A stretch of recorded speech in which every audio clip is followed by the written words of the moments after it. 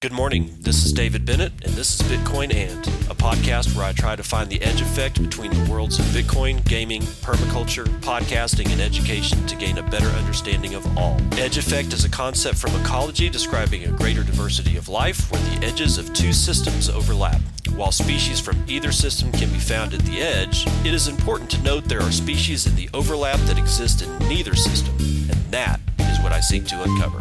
So join me in discovering the variety of things being created as Bitcoin rubs up against other systems.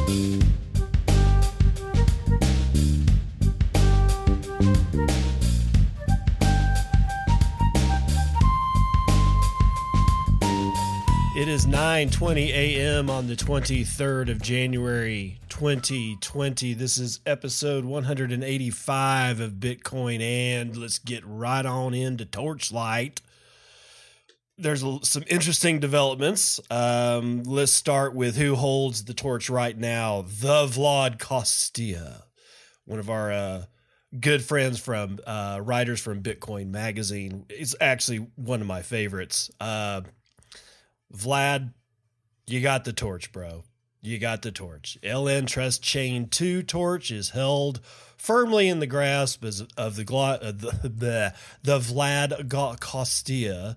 He says, I'll try to unify it with the LN Tiny Torch because it's been around for almost a year, adding one sat every turn, then let them go their separate ways. Currently taking requests, send invoices for...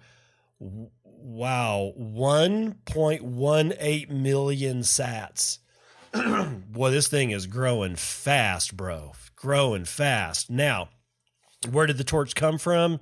It came from Klaus Lovgren.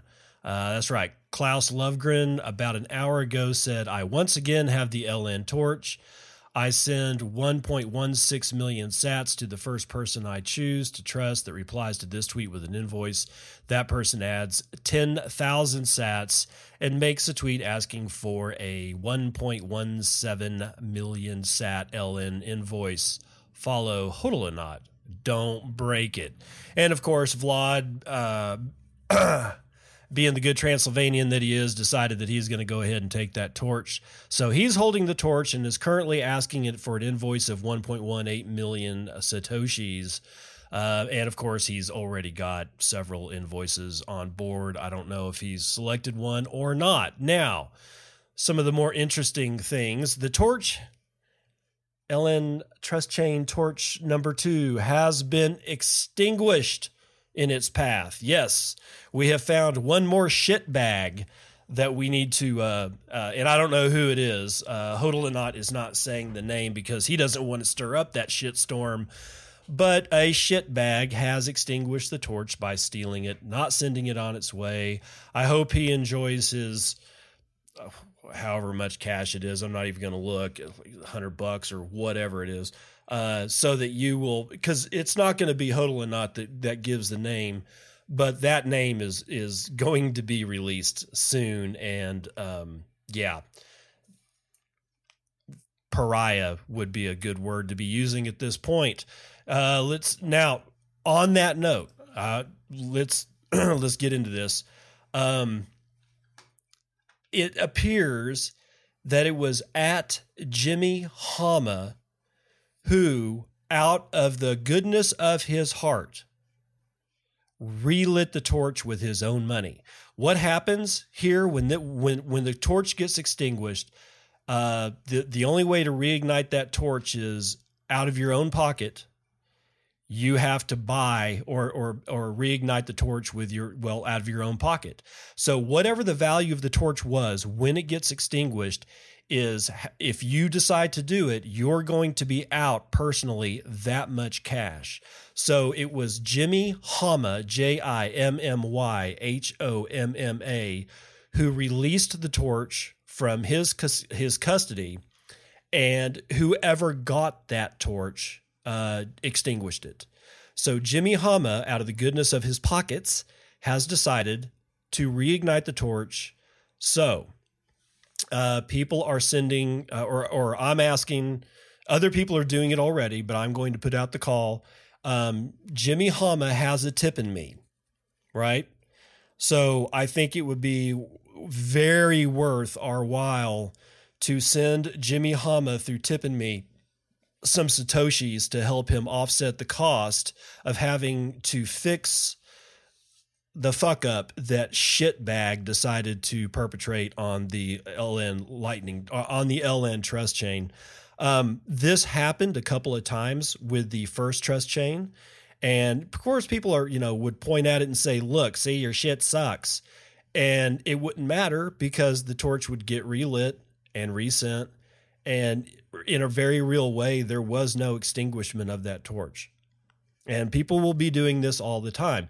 Generally speaking, I think the shitbags are probably trolls from the BCH or BSV or Ripple heads or something like that just want to make these kinds of experiments either fail or look bad.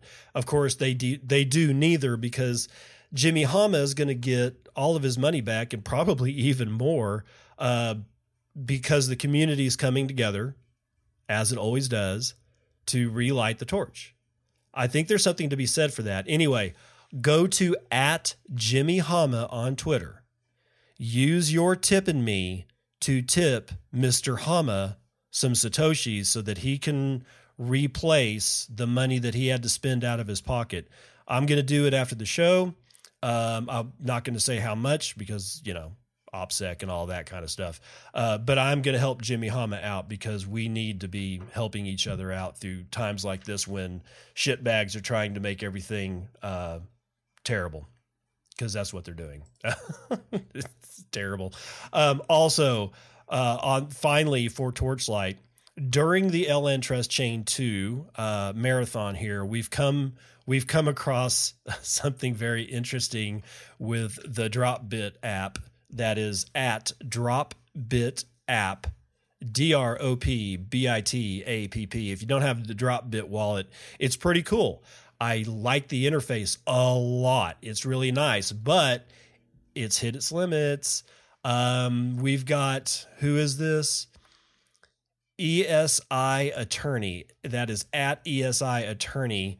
Apparently tried to grab the torch for that, probably it looks like from Vlad, because it's 1.18 million sats, which is $98. Yeah, I was right. About $100 is what shitbag was able to score out of burning his reputation in the fire that is crypto Twitter.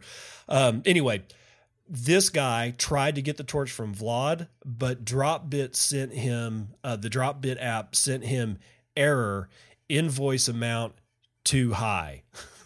So he, through Dropbit on the Lightning side of Dropbit, because you can use it with Lightning or Bitcoin, which is one of the cool things about Dropbit, but it has its limits. And apparently 1.18 million Satoshis is above Dropbit's Lightning wallet's limit.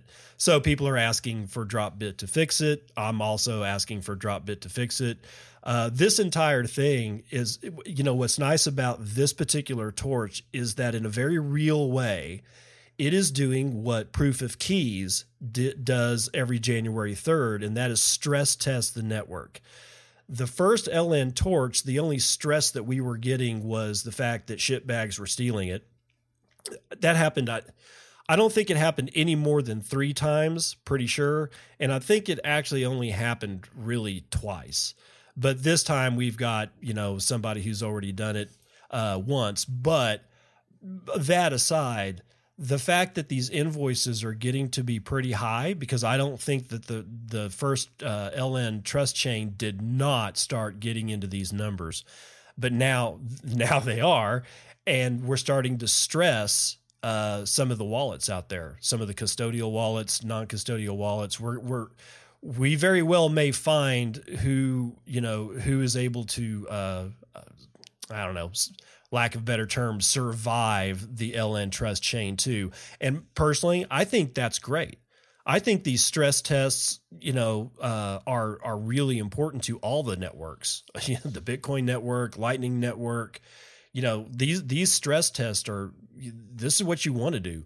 You do not want to put planes in the air and you don't know at what stress level the wing snaps off. I mean, right? You really want to know that kind of thing. So That's another aspect of the LN trust chain too that I find invigorating. I love this thing. And the last thing that I'm going to do for the Torchlight for today is read you this one from CoinDesk. This was written yesterday by Alyssa Hertig. Bitcoin's lightning torch reignites, blazes through 38 countries in 3 days. The Torch is a digital game first ignited in January 2019 by pseudonymous Bitcoin enthusiast Hulanot, known for his Twitter avatar of a cat in a spacesuit. We call him Space Cat. Each torchbearer sends a tiny amount of Bitcoin to the next. And a key rule is to add a little bit more money to the payment each time it moves to someone new. The goal is to highlight the speed and global nature of the Lightning Network, a payment technology that could solve or at least greatly ease some of Bitcoin's most critical problems. Started on a whim for fun, the Torch became a global event, even carried by Twitter CEO Jack Dorsey, showing how frictionless and indifferent to borders the form of payment is compared to legacy methods like Visa and PayPal. On Sunday, Hodel lit the torch for the second time in what he described as a spur-of-the-moment decision. Since then, many enthusiasts have been posting Lightning invoices on Twitter to which the torchbearer can send the next Lightning payment. It's moving around the world much faster the second time, already reaching 91 people in 3 days. Quote, made over 30 passes across the globe as I slept, end quote, Hodel said on Twitter Tuesday morning. Speaking to CoinDesk, Hodel argued that one reason the torch has changed hands so speedily this time is that the big names and companies haven't taken it. Quote, it has been almost exclusively held by plebs. God love the taco plebs. There has been no posturing, just lots of enthusiastic normal Bitcoin and Lightning Network users that have passed the torch along promptly with no fuss. It feels very grassroots. Last time it took longer than 2 weeks to get to the 139 people in 37 countries.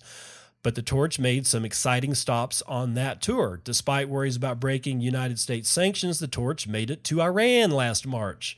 A group of Venezuelans received the torch with no electricity. In an interesting experiment, they powered their Lightning node with a motorcycle battery. The first torch fizzled out when it reached a hard-coded limit on how much Lightning could be sent in a single payment. The cap was 4.29 million Satoshis, the unit for 100 millionth of a Bitcoin. Developers could lift the cap, which works out to about $370 at current exchange rates, when they think the payment technology is secure enough. Until then, Hodel is eager to see how long the new torch lasts. How many sats before it breaks, he tweeted, using the short form of Satoshis. So that I don't think I remember coming across the story of the Venezuelans receiving the torch with no electricity. I don't think I remember reporting on that. That's a new one on me. I do remember the fact that it got to Iran, and if I remember right, it went from, I think, Israel to Palestine in a cross-border payment, which should hopefully pisses a lot of the right people off, and by right people I mean assholes. Anyway, that's gonna do it for Torchlight.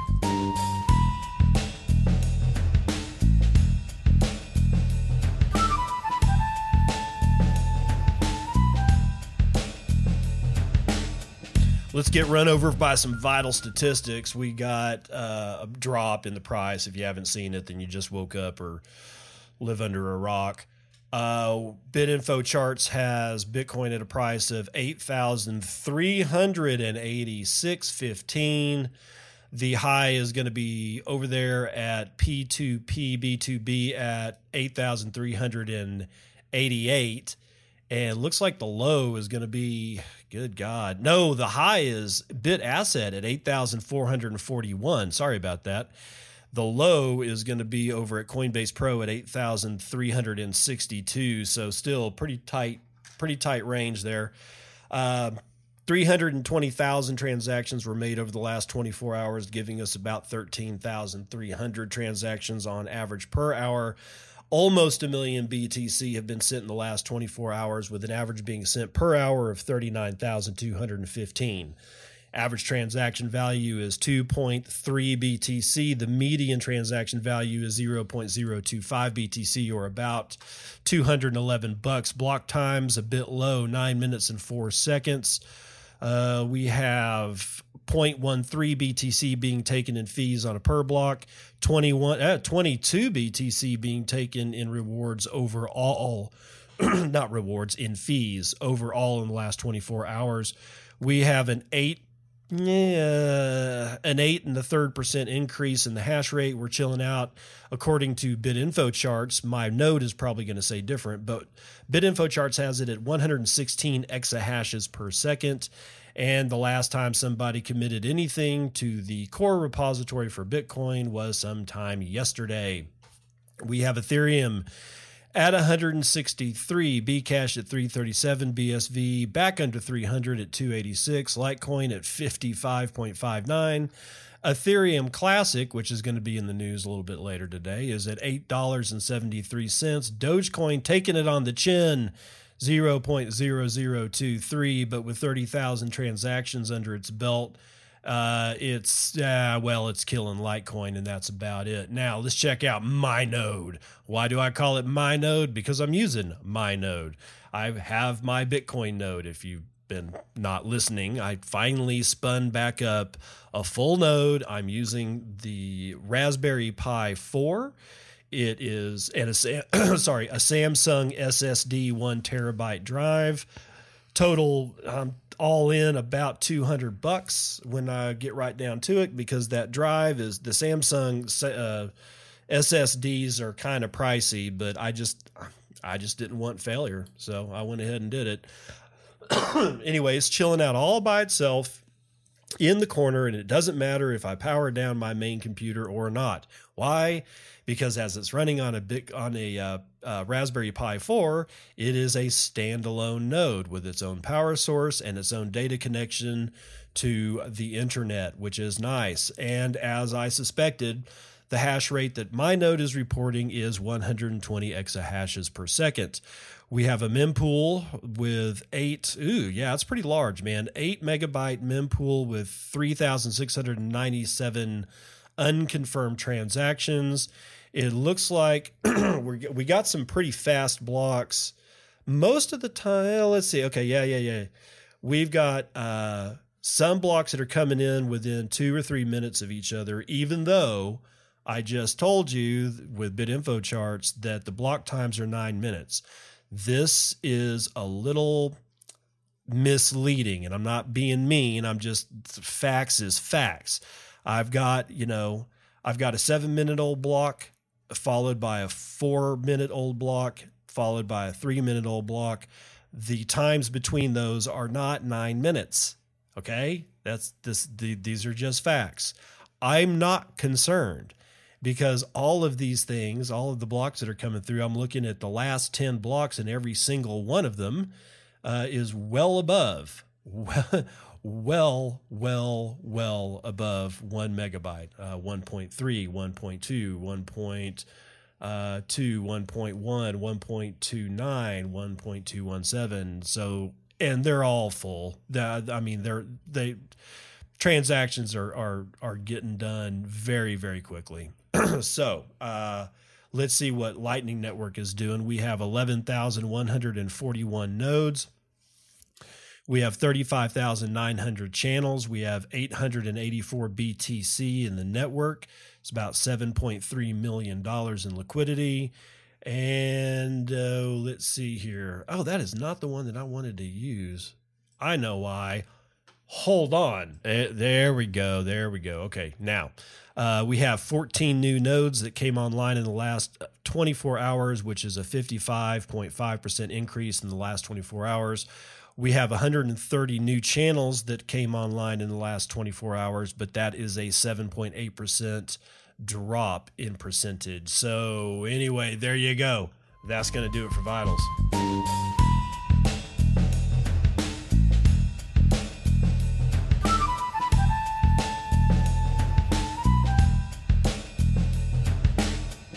Going to start the morning roundup off with a tweet from Ala Walla.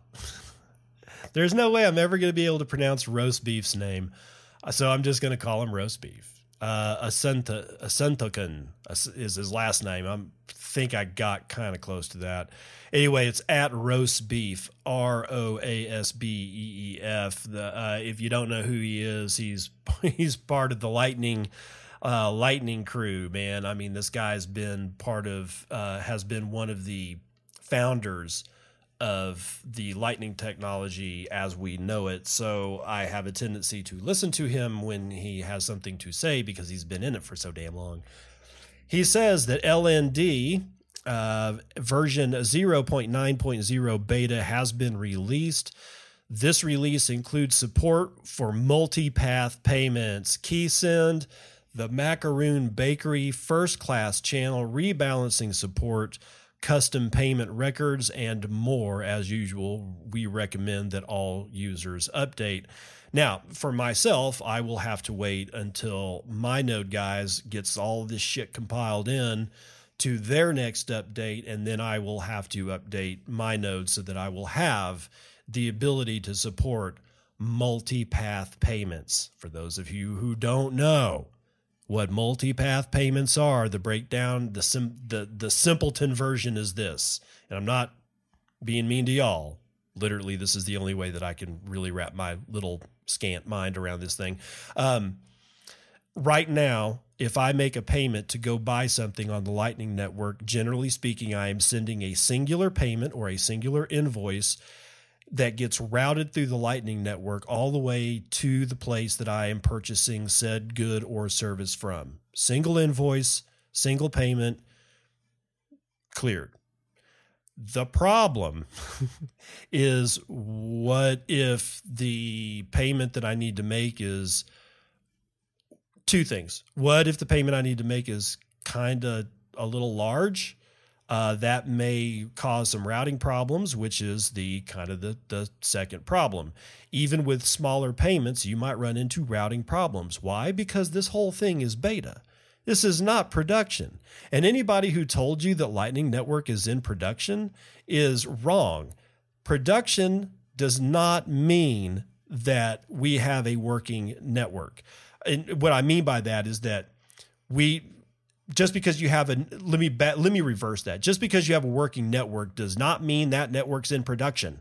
Okay. We are not in production, even though we have a full blown Lightning Network and it does work and we're using it all the time. We can tell that with Lightning Torch, or the LN Trust Chain Torch, and all that.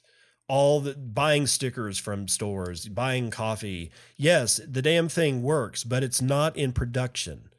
That means that there's still always going to be some problems. And even when it does get into production, when it gets out of beta and into gold status, then there's still going to be some problems. But there will be enough that we'll all, that we are all going to be agreeing that it is now a production level type thing.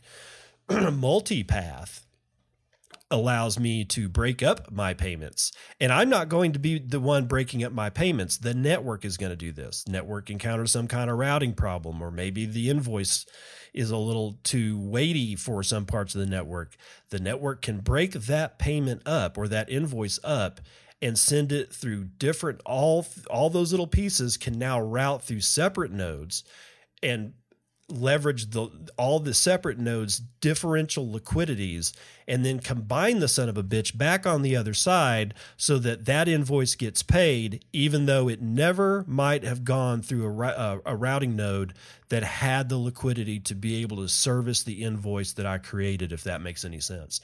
I'm really excited for multipath payments. I think it's also going to help a lot with privacy. I really do, because you just start tearing these invoices up and sending them around into different nodes, and some of them may be private and some of them are Tor and some of them not. And by the time it all gets combined on the other side, there should be enough confusion that some poor asshole who's sitting over at a block analytics company just gives up and says, I have no idea. I got better fish to fry. So Lightning, or LND version 0.9.0 beta, has been released. Go search for it on Google and you will find it, or you can just go to the GitHub repository, which is github.com/lightning network/LND/releases. By that, if you can't find 0.9.0 beta looking through that, then I cannot help you any longer. I don't want to give the full address there. Okay, now coming from good news into a circus tent, we have Tanuki at Tanuki BTC tweeted out sometime yesterday, sometime 1:36 p.m. Central Standard Time, Bcash going full centralization, introducing a miner's tax of 12.5% to be paid into a Hong Kong company. What? Okay, so let's get into this a little bit. Let's first of all, let's do the CoinDesk article written by Patty Baker this morning. Bitcoin Cash miners propose controversial soft fork for Zcash style development fund. A group of Bitcoin Cash miners is preparing to soft fork to redirect some of the block rewards into a new Zcash style development fund. In a Medium post Wednesday, Zhizhang Zhur, CEO of mining pool BTC Top, said that the group of some of the largest Bitcoin Cash mining pools were preparing to soft fork the network to implement a, quote, short-term donation plan, end quote, that would cut block rewards by 12.5% in order to fund network development. Quote, investment in software and commons is crucial to secure a bright future for our shitcoin, the post reads, arguing that neglect can have a damaging effect on the network. We can avoid these problems by providing an adequate level of stable funding, allowing Bcash to thrive and succeed. Signed by, oh, and this is my favorite.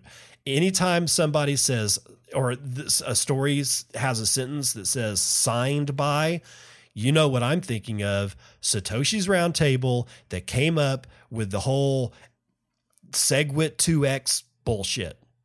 Of course, we killed the 2x part and just got ourselves SegWit, which is what we wanted anyway. But yeah, a bunch of people getting into a room, I don't care if they're dressed in suits, telling me how some network, the network is going to work. That doesn't sit well with me, and it didn't sit well with a whole bunch of people. I don't think this is going to sit well with the Bcash crew either.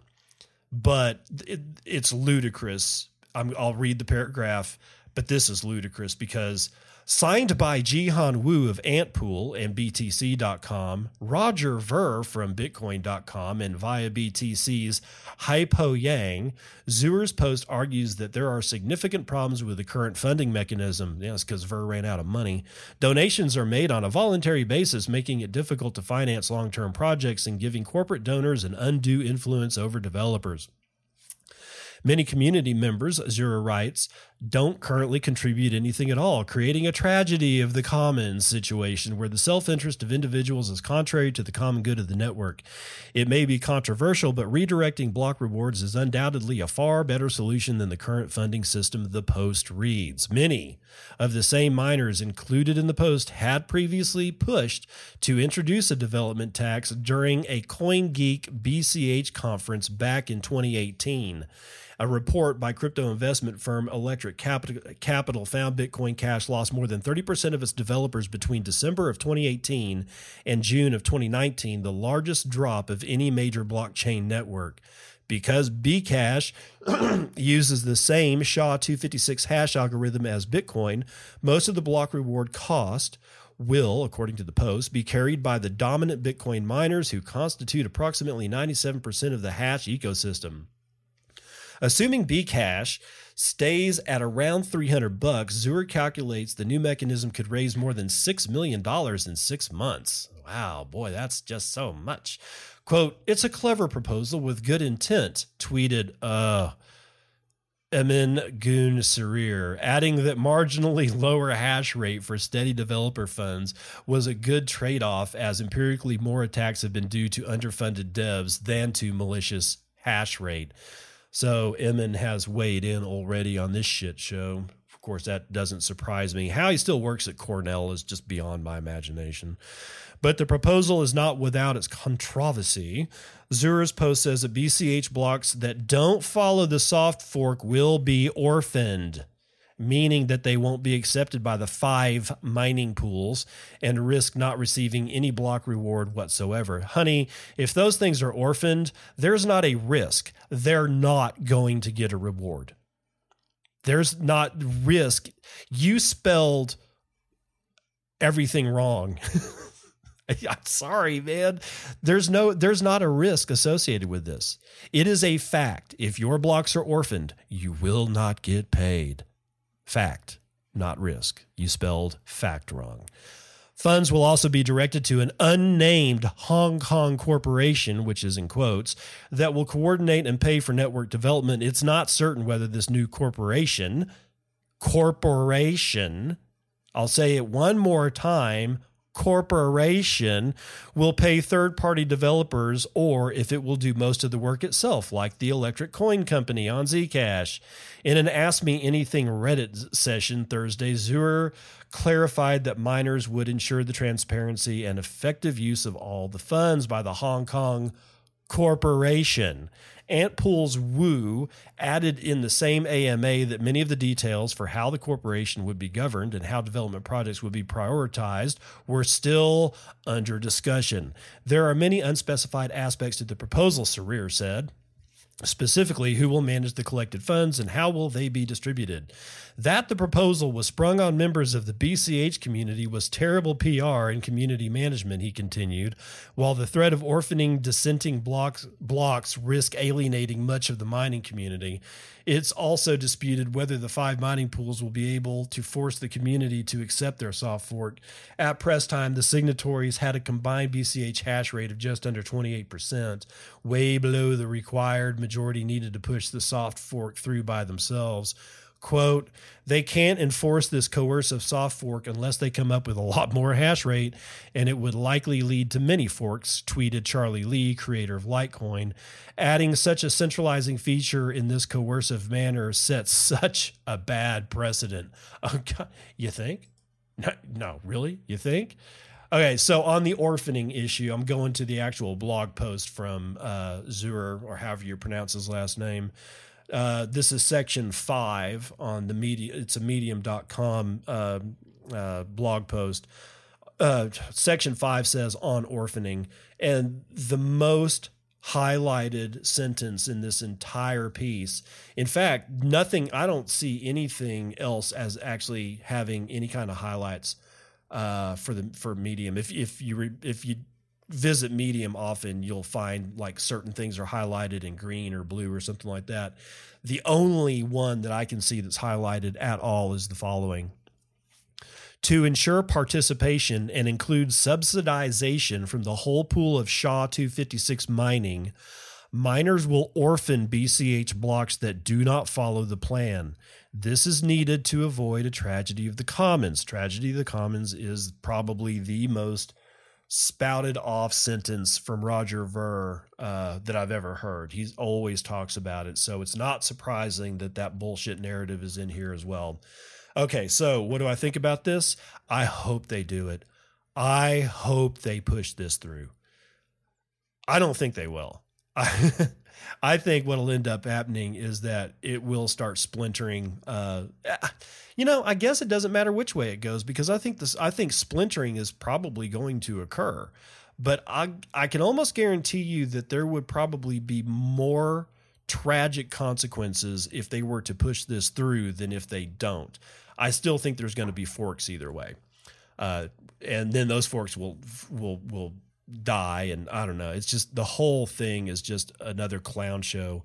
But when it says to ensure participation, what he really means to say is to ensure compliance. And this is where I start into thinking about how this is just wrong on a philosophical level. You can't force anybody to do anything on any chain, whether it's a shitcoin chain or actual Bitcoin. We've proven this before. there's been many instances where, you know what, we're just not going along with it. Some of it has resulted in forks. The whole SegWit 2X thing resulted in the fork of BCH. That was the main that Roger Ver had been threatening that for a while, but he was probably going to fork off no matter what happened with SegWit 2X, because there's just too much money involved for himself. But we already proved that this type of thing it doesn't work. And they're following the exact same path as the SegWit 2X thing. They got into a room and they signed an agreement. So this is centralized. And this is what we were talking about with the whole SegWit 2X thing that happened in 2017, with the build up to 2017. I can't remember when it was released. Was it the summer? I know the block size wars got really bad at the beginning of 2017. It doesn't matter. In either event, we already proved that this shit doesn't work, and they're doing it again. How this affects these guys, I think, is actually going to be much more brutal and have a lot more, I don't know, a lot more impact for them. It's not going to affect us. It's not going to affect actual Bitcoiners. It will affect these guys, and I think this is sort of like the writing on the wall for that entire chain. But I've said that shit before. So anyway, and they're also saying that it's going to last for 6 months, from May 15th of 2020 to November 15th of this year. If they implement this, if this gets implemented, the first thing that you're going to look for is running right past November 15th. And they will not shut it down. But that depends on whether or not they get this thing executed in the first place. It doesn't freaking matter. Daily Hodl staff is writing sometime this morning that 784,000 Bitcoin addresses now hold at least 1 BTC in new sign of long-term accumulation. Despite Bitcoin's historical price volatility, the number of addresses holding at least 1 Bitcoin has seen a largely linear growth pattern over the past decade. There are now 784,000 addresses holding a minimum of 1 full BTC, according to Glassnode, an on-chain market intelligence firm. Crypto analysts are pointing to the metric as evidence of Bitcoin's enduring strength, despite media narratives that sometimes argue otherwise. Peter Schiff. There are more than twice as many addresses with more than 1 BTC than there were in early 2015. There is also nearly an 11% increase year over year from the 707,000 Bitcoin addresses with more than 1 BTC in early 2019. Additionally, the number of Bitcoin addresses holding between 0.1 and 1 BTC rose by an almost identical percentage from 2019 to 2020. It should be noted that one investor could hold a vast array of BTC addresses, meaning the total number of Bitcoin addresses does not necessarily equal the number of Bitcoin investors. I don't like the term investing or investors when it comes to this space, but that's just me. And second, that's absolutely correct. The fact that there could be a whale that just decided to buy a whole shitload of cold cards or something and put 1 BTC on 500. I don't know. It's not outside of the realm of possibility. And I think something like that is kind of demonstrates more paranoia. And there's nothing wrong with paranoia in this space. And I'm not giving them any shit. It's probably good to be paranoid in this space, but it does not absolutely mean that there's that many more people that have come in that have burned their fiat on the steps of the statue of that which is Bitcoin. Cointelegraph Jack Martin says, has Quebec missed the ship for attracting Bitcoin currency miners? Oh, this was written this morning. The result of a 300 megawatt energy allocation for cryptocurrency miners run by a Canadian provincial utility provider, Hydro-Quebec, has failed to attract expected demand from the local industry. Now, pause. Wait. Just wait. There's some history here and some context that they may or may not get to in this particular story. So this is not necessarily bad news. In my opinion, this is Hydro-Quebec and Quebec themselves screwing the pooch about 2 years ago. continuing. A request for proposals for power allocation was opened in June of last year, supposedly based on huge demand of around 16,000 megawatts from miners around the world that wanted to take advantage of Quebec's hydroelectric power. But submissions closed on October the 31st, 2019. According to a January 22nd report from Radio Canada, the results of the RFP only released recently, with Hydro-Quebec granting 1/5 of total blocks set aside for crypto mining. As Cointelegraph has reported, Quebec's path to eventual acceptance of cryptocurrency mining has been a rocky one. Yeah, they are going to get into it. Good. Initially, back in March of 2018, local authorities said that they were, quote, not interested in attracting mining business to the province unless they could provide some added value. However, by May of that year, the Quebec government had supposedly lifted its moratorium on energy sales to cryptocurrency miners, eager to avoid missing the ship. Just a week later, Hydro-Quebec once again stopped processing requests for mining power after receiving an unprecedented demand which reportedly threatened to disrupt its energy obligations to the rest of the province. By the end of June 2018, Hydro-Quebec had proposed new rules under which blockchain companies must bid for power resources and quantify the jobs and investments they intend to provide in the area, but local officials refused to ratify it. Instead, the provincial power regulator Régie de l'Énergie, man, I know any Frenchman is just pointing at me and laughing right now, ruled to reserve a 300 megawatt block for crypto mining. Jonathan Hamill, the founder and president of Academe Bitcoin, a crypto consulting service, told Cointelegraph that Hydro-Quebec had dramatically overstated the purported power demands from miners. Quote, during the Quebec Energy Board hearings in June 2018, Hydro-Quebec stated that they received more than 16,000 megawatt equivalent of demand for Bitcoin mining to date. That number was completely debunked by invited Bitcoin miners and experts. Hydro-Quebec finally admitted that the serious demand was somewhere around 1,000 megawatts. Yeah, we'll just go ahead and end it there because they get into talking about how Blockstream is not bidding anymore. Here's the long and the short of this shit is that at one point or another there was extreme interest in moving in miners, especially from China, moving physical facilities and infrastructure to Quebec to take advantage of the hydroelectric power.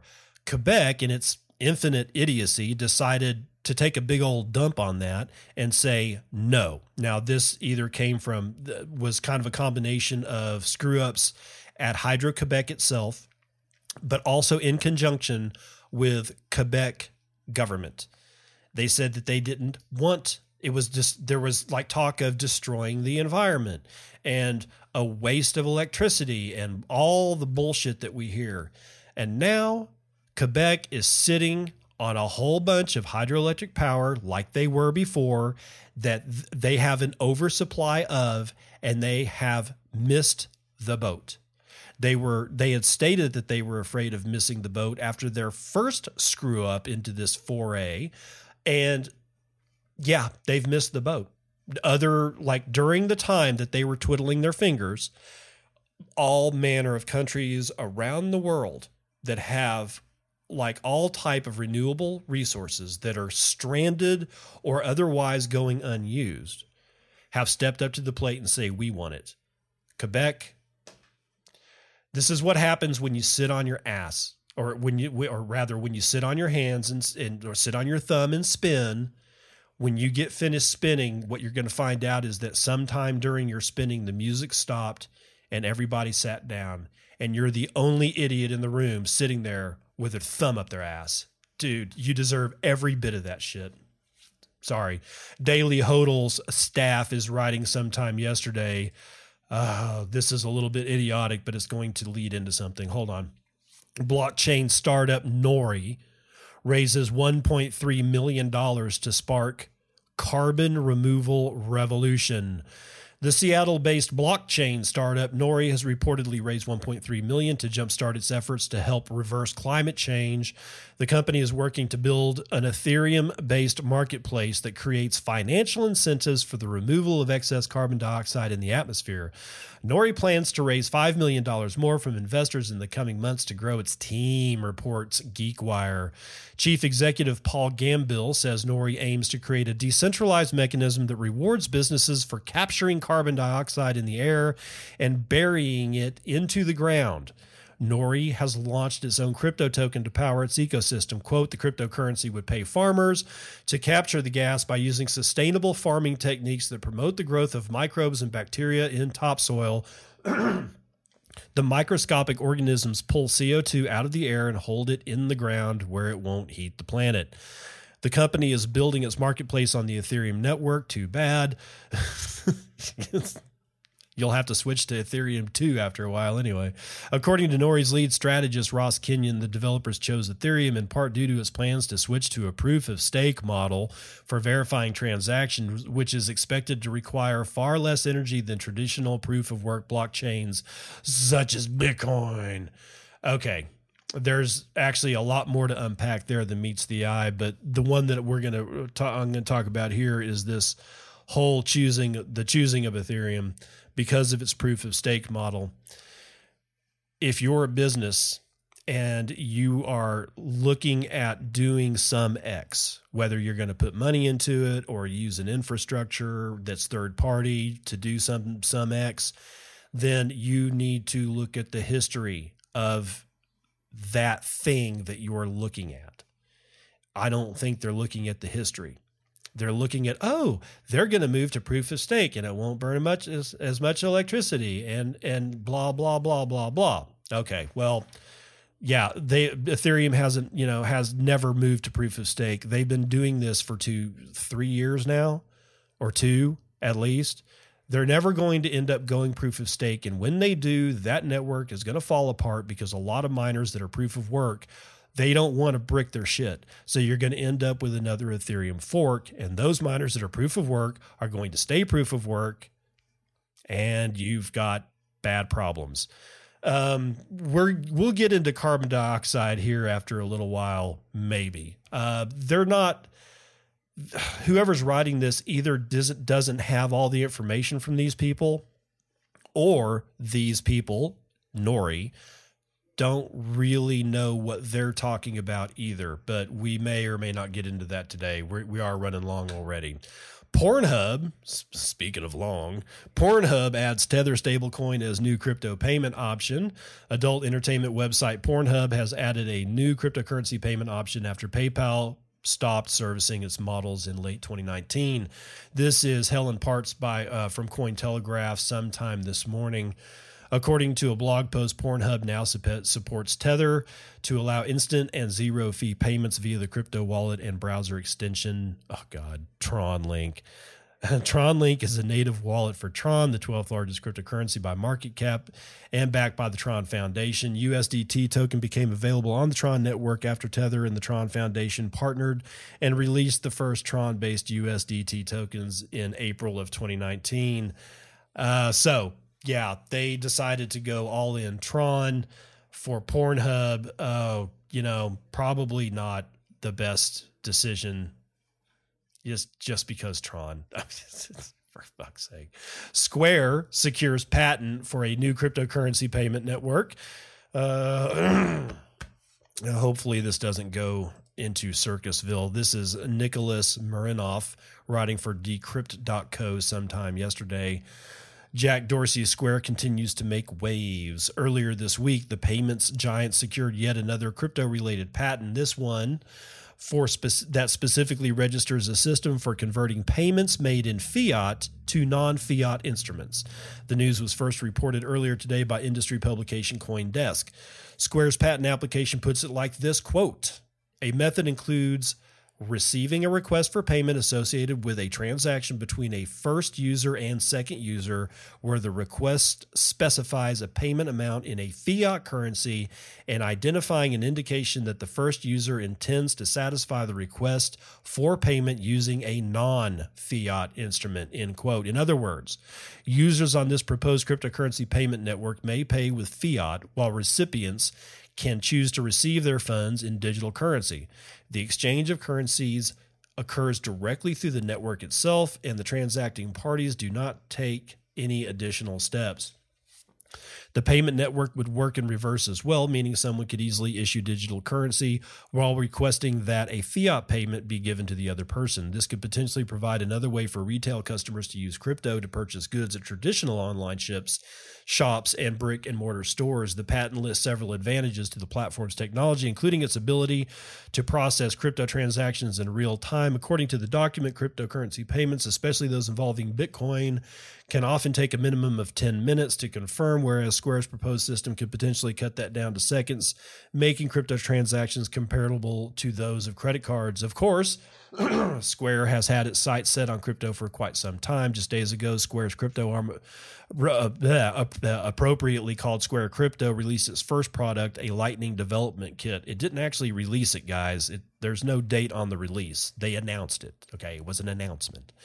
Designed to ease the process of integrating Lightning technology into new businesses and projects, blah, blah, blah, blah, blah. So anyway, there we go. We got Square snapping up a patent. Am I happy? Jack's going to do what Jack's going to do. Patents be damned. But, it's not terrible for Bitcoin. Diehards in the ethos will be shitting themselves on this, and that's okay. We need that too. It's going to be all right, y'all. Everything is fine. Bitcoin nodes go ultra private thanks to the Tor network. This is Bitcoinist.com's Ali writing sometime yesterday. 2020 is going to be a big year for Bitcoin for a number of reasons. One of the biggest is the upcoming halving, which is expected to take place in May. Then there's a pending update that is supposed to make Bitcoin network more efficient. Both events are expected to be the cause of a bull run that many are expecting to take place and even launch BTC towards a new ATH. That's all-time high. With that in mind, it's not very surprising that all eyes are on BTC, and each move that the project makes often ends up being carefully studied.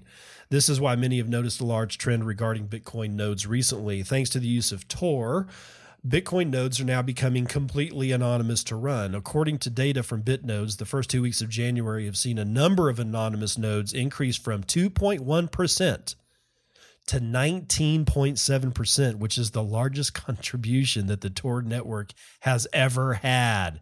So far, it remains unknown why the increase of anonymous nodes is occurring. However, there is no denying that the Tor network, which revolves around privacy and anonymity, has been a very helpful tool when it comes to dealing with the issues that the BTC network sees during a node setup. When setting up a new node, usually being difficult to do in a way that allows everyone to see it, Tor is capable of solving the issue by routing around it. With Bitcoin continuously growing as a project and with all that is expected to take place in 2020, it is not surprising that new nodes are emerging all around the world. In fact, in late 2019, it was reported that Bitcoin nodes exceeded Ethereum's by thousands. That's always been true.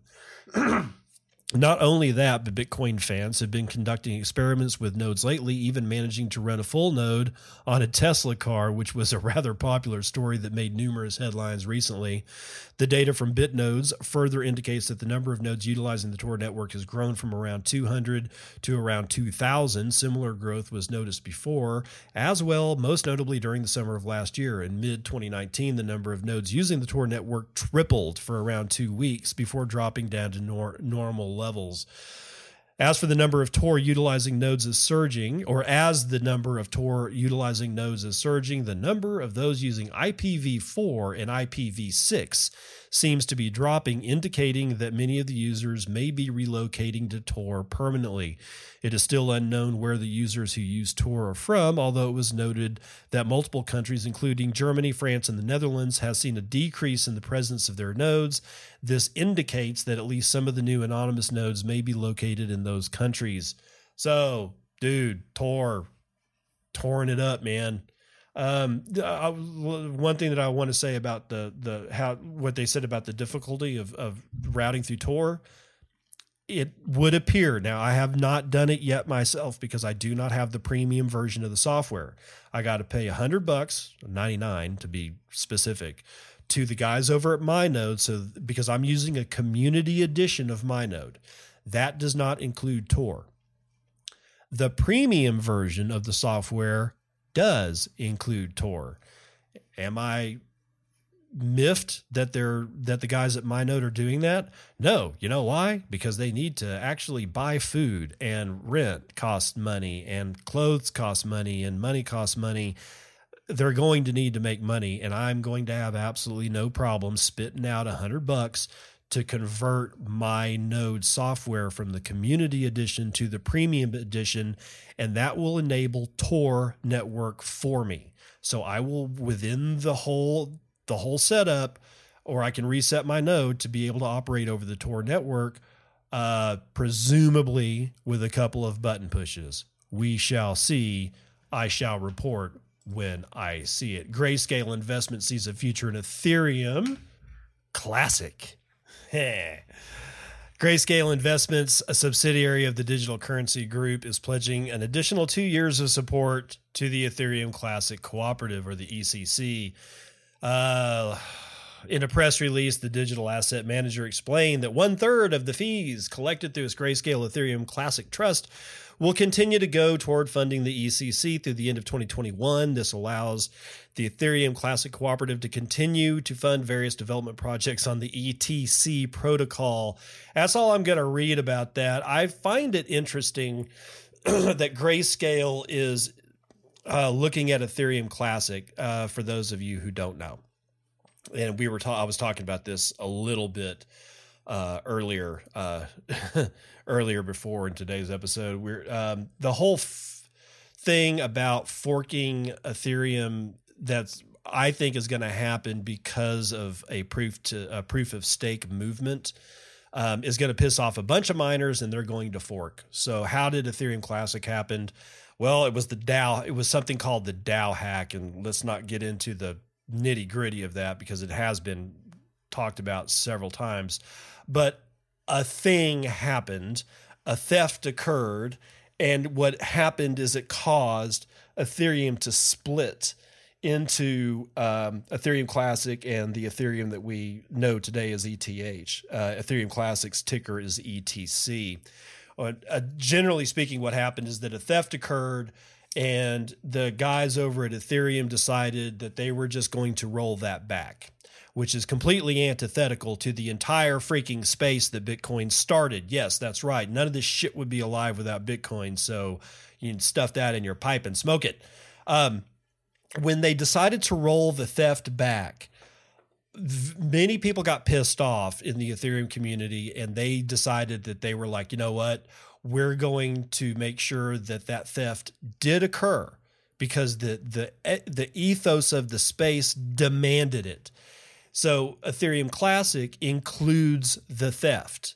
Now, the coin's value isn't anywhere close to Ethereum's value. I think Ethereum's chilling out at 170 or 160 right now. And Ether or Ethereum Classic is at like $8 or $9. But that's how we got Ethereum Classic. And Grayscale they just reported yesterday that they had like $600 million flow in to their company in like last year. That's a lot of money. That's a lot of cash, bro. And all of a sudden, or not all of a sudden, but now the news comes back up that they are still very interested in Ethereum Classic. Does that mean you should invest in a shitcoin? What do I always say? No. Buy Bitcoin to make it easier on yourself. My God, y'all. Okay, that's going to do it for the morning roundup. There was one more, but essentially it's just BitMEX CEO is saying that Bitcoin volumes is going to nosedive as the Chinese New Year approaches. essentially all that is that, yes, the Chinese New Year is coming up. And yes, historically, we always see a drop in volume in the Chinese New Year because apparently it's only China that drives the entire market. I call bullshit, but there is something about the fact that volumes do have a tendency to decline when 1.6 billion people decide to stop doing everything and celebrate their new year. Anyway, again, that's it for the morning roundup.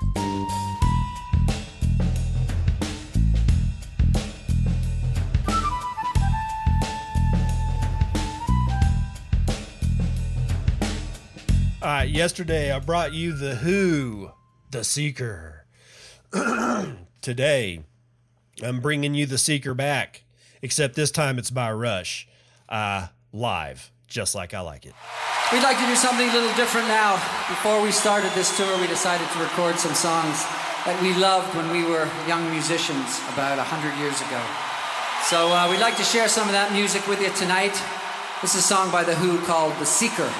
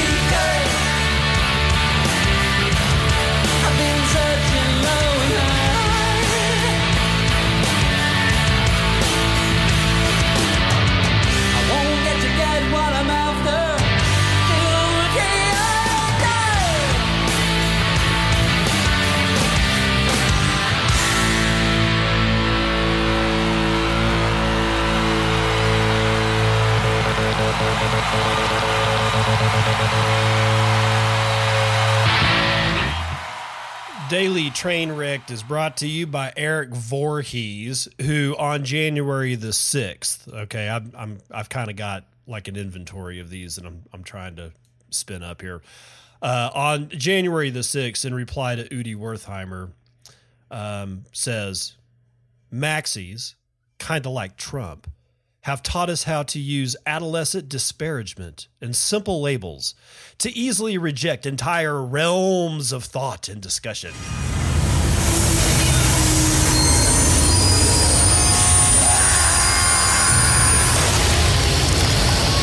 That's right. Eric Voorhees just compared Bitcoin maximalists to people who, I don't know, are he compared us to Trump. I don't get that. I just don't. It's not that I don't like Trump or like Trump. I don't give a shit because I don't give a shit about politicians in general. But dude, I mean, we're going to be Nazis next. I mean, I'm serious, guys. Watch out because that narrative is coming. That narrative is coming. One of the things that I never saw maximalists do in mass was call out somebody like Vitalik Buterin and call him a Nazi. Okay, but I guarantee you that is going to happen to all of us.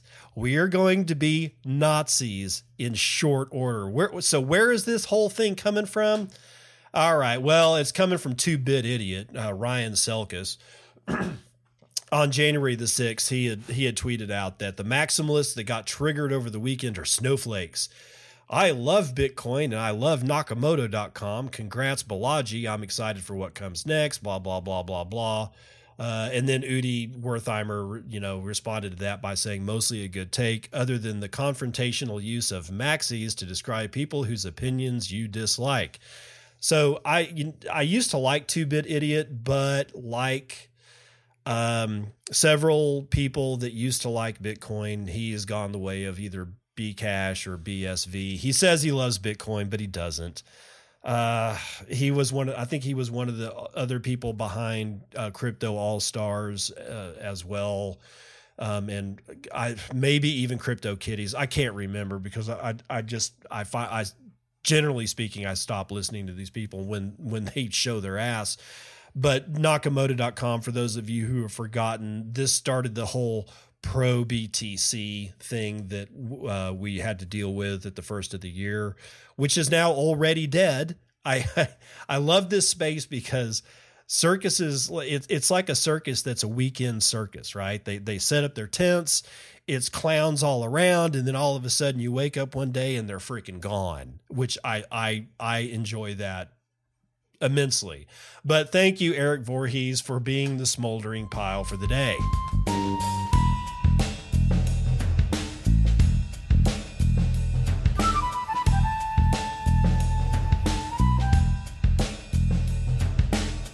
Terrible Joke Corner brought to you by Dad Says Jokes. I was feeling lonely, so I bought some shares. It's nice to have some company. That's not even worth the sound effects. That's terrible. Why did I include it?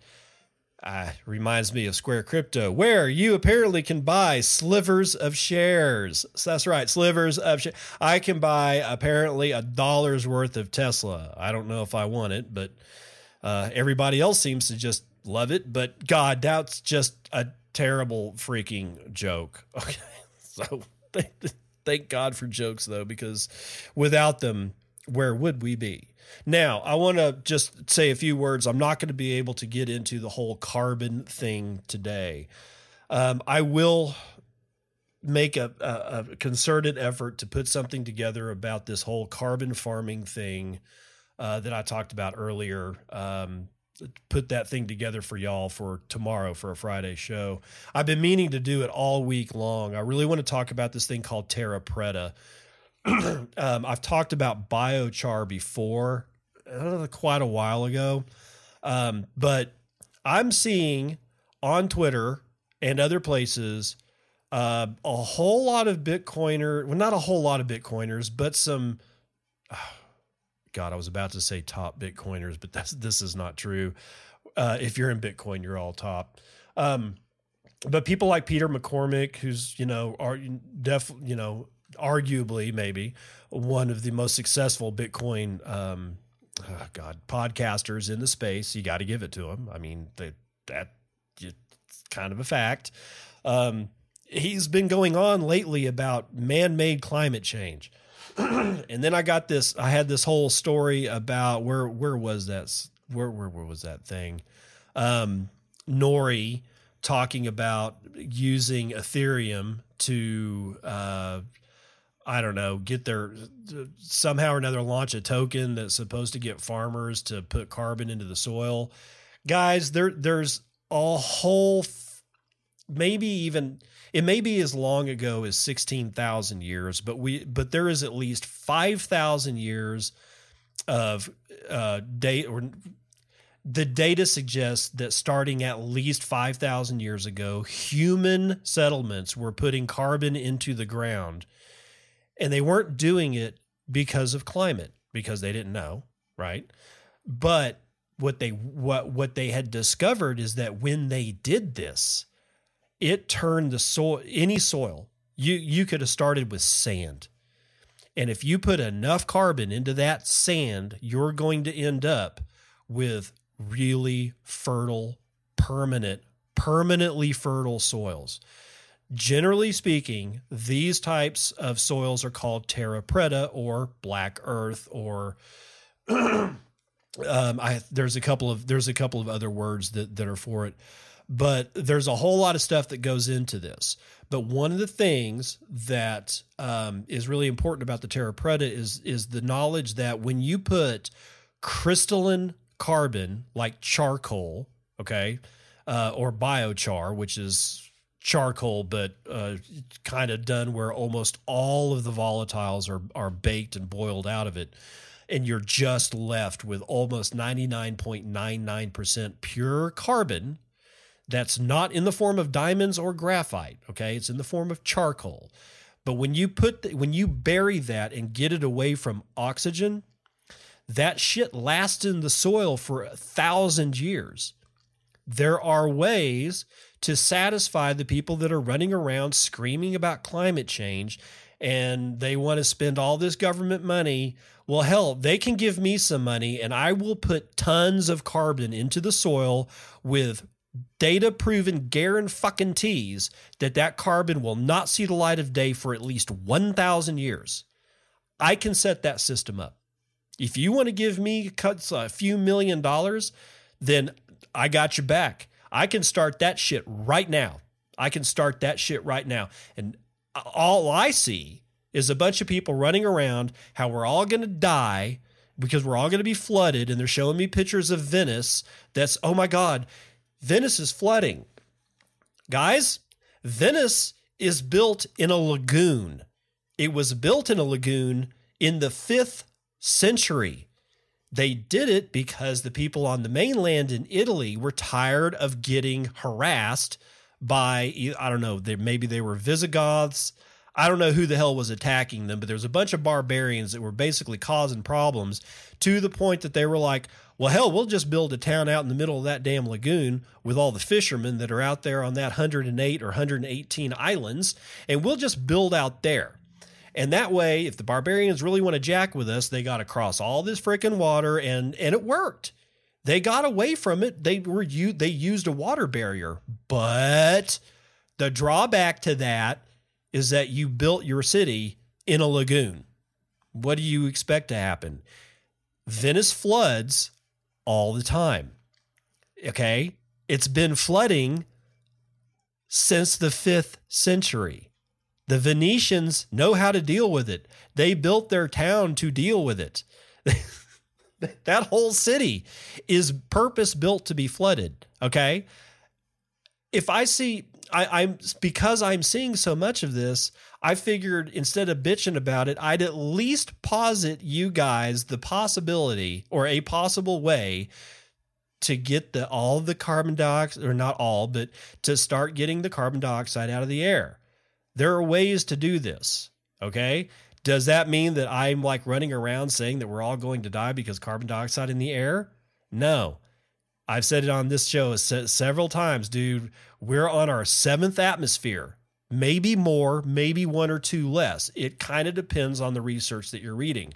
But the atmosphere that we breathe was not the atmosphere that was here 100, 200, 300, a billion years ago.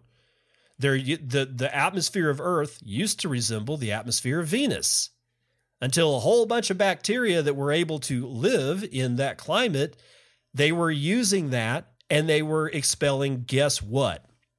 Oxygen. I can pick up a handful of soil and there is at least in good soil, there is 1 trillion separate bacterium. Multiply that by the face of the frickin' planet, plus all the bacteria that can live in seawater. And at all this time, they're using this, to us, noxious and poisonous atmosphere to generate oxygen. They were using this stuff that had oxygen in it, like sulfur dioxide, and they were using the sulfur as part of their mechanism to generate energy in their own bodies, and they were able to strip off the oxygen molecule, which doesn't like to be alone, so it finds another oxygen molecule, binds together, and boom, O2. They produced so much O2 that they killed themselves. The Earth was fine. We may kill ourselves, but destroying the Earth is a narrative that really needs to go away.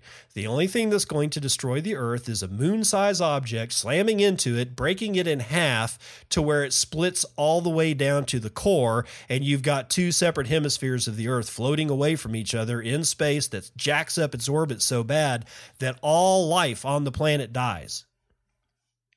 That's what kills the Earth. Okay, so stop with the whole wetting your diapers about CO2 in the atmosphere. There's ways to do it. And what's great about it is I want to do this. I would love to build the system that I've got in my head that functionally puts tons of raw carbon into the soil, but I would be doing it just to build soil. The byproduct would make all the people that are wetting their diapers happy because they'd be going, oh, look, he's at least trying to save the Earth. I ain't saving the Earth. I'm building soil because I want to plant shit on it that my children can harvest and sell to people to eat. That's my impetus. It's not about saving the planet. The fact that it actually helps get the CO2 out of the atmosphere is a byproduct of the capitalism. All right. So anyway, we'll talk about Terra Preta. I will put something together. We will talk about it in all of its forms, and some of it's kind of gross, so be prepared. We'll do that on the other side.